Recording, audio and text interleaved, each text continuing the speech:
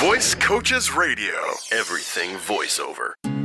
Hello and welcome once again to Voice Coaches Radio. I'm Warren Garling. And I'm Mike Spring. And today we have a very special treat for you, right? Isn't that what you're going to say, Warren? Actually, I was going to try to open it a little differently today. Right. Because everybody knows when we have a special guest, it's a very special treat. And it is. But I was going to say something along the lines of there are voice actors and then there are voice actors. And the person we have today is a voice actor that if you have children in your house, you certainly have heard. And if you don't, you probably have heard of her. With that kind of an introduction, how could we go wrong? Mike, you had the chance to talk with somebody kind of special this week. I did, actually. I got the chance to speak with Paige O'Hara. Now, you might not recognize her name right off the bat, but when I tell you who she plays, I guarantee you'll know exactly who she is.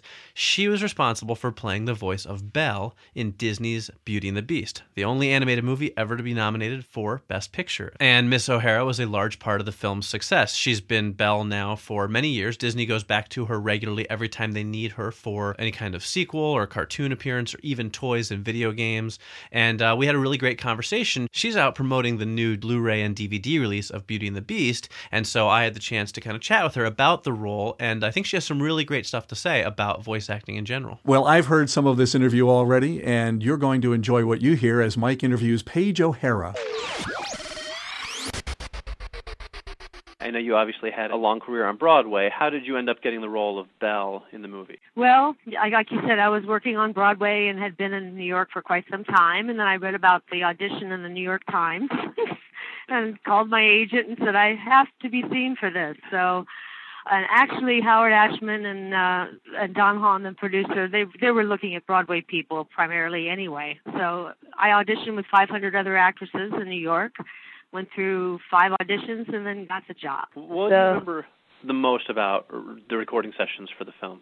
What was so great is that they took so much time with it. The film was actually 4 years in the making, and 2 years we got to work on and off again. But the thing I loved the most was the fact that I was recording with Robbie, and nowadays they don't really let you do that anymore.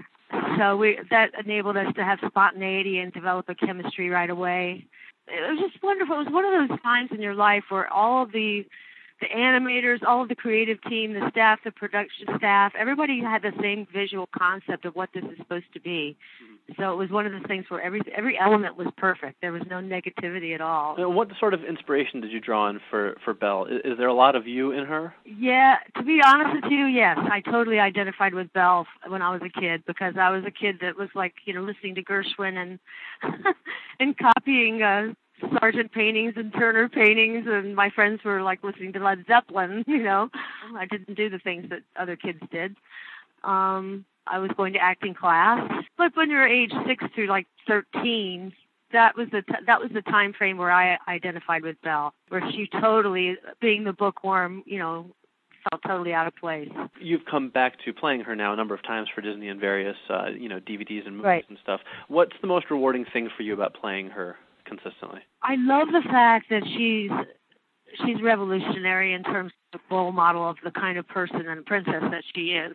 The fact that she's the first one that is really searching for adventure, not searching for a husband, or she's the first one to be into books and to be quirky and odd.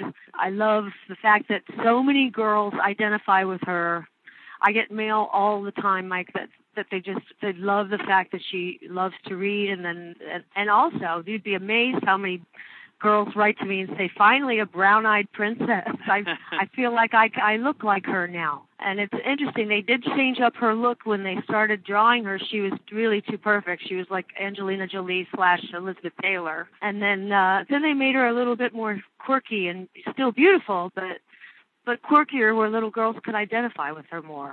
And I think it's really paid off because the amount of kids that respond to her, it's just unbelievable. You are basically now going to be remembered forever as this iconic character. I mean, Disney creates characters that just live on for decades and decades and decades. So, does that ever just kind of hit you that, 100 years from now, kids will probably still be singing your songs and identifying with the character that you helped to create? Initially I didn't really understand it and get it, which is kind of stupid considering I grew up loving Disney movies and loving Cinderella and Bambi and Snow White, and now I'm a part of that legacy.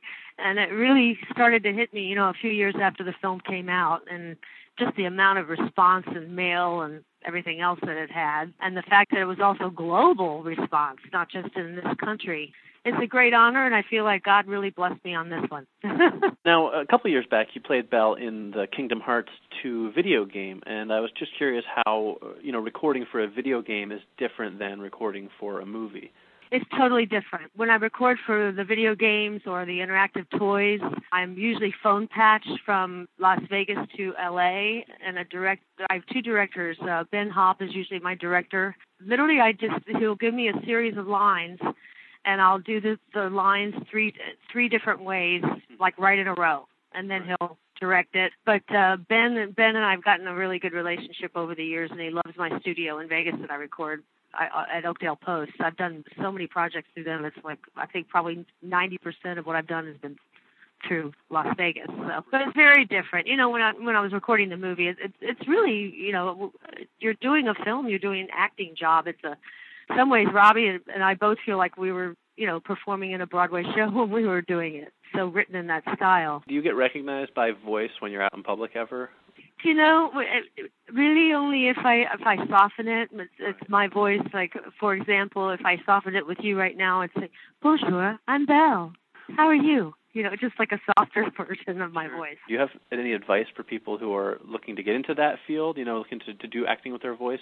What's something you would tell them? I think it's really important that you study, if you find a really good teacher to help you, and just constantly record yourself and do playbacks and listen because you really can't tell unless you keep, playing back and hearing your own voice.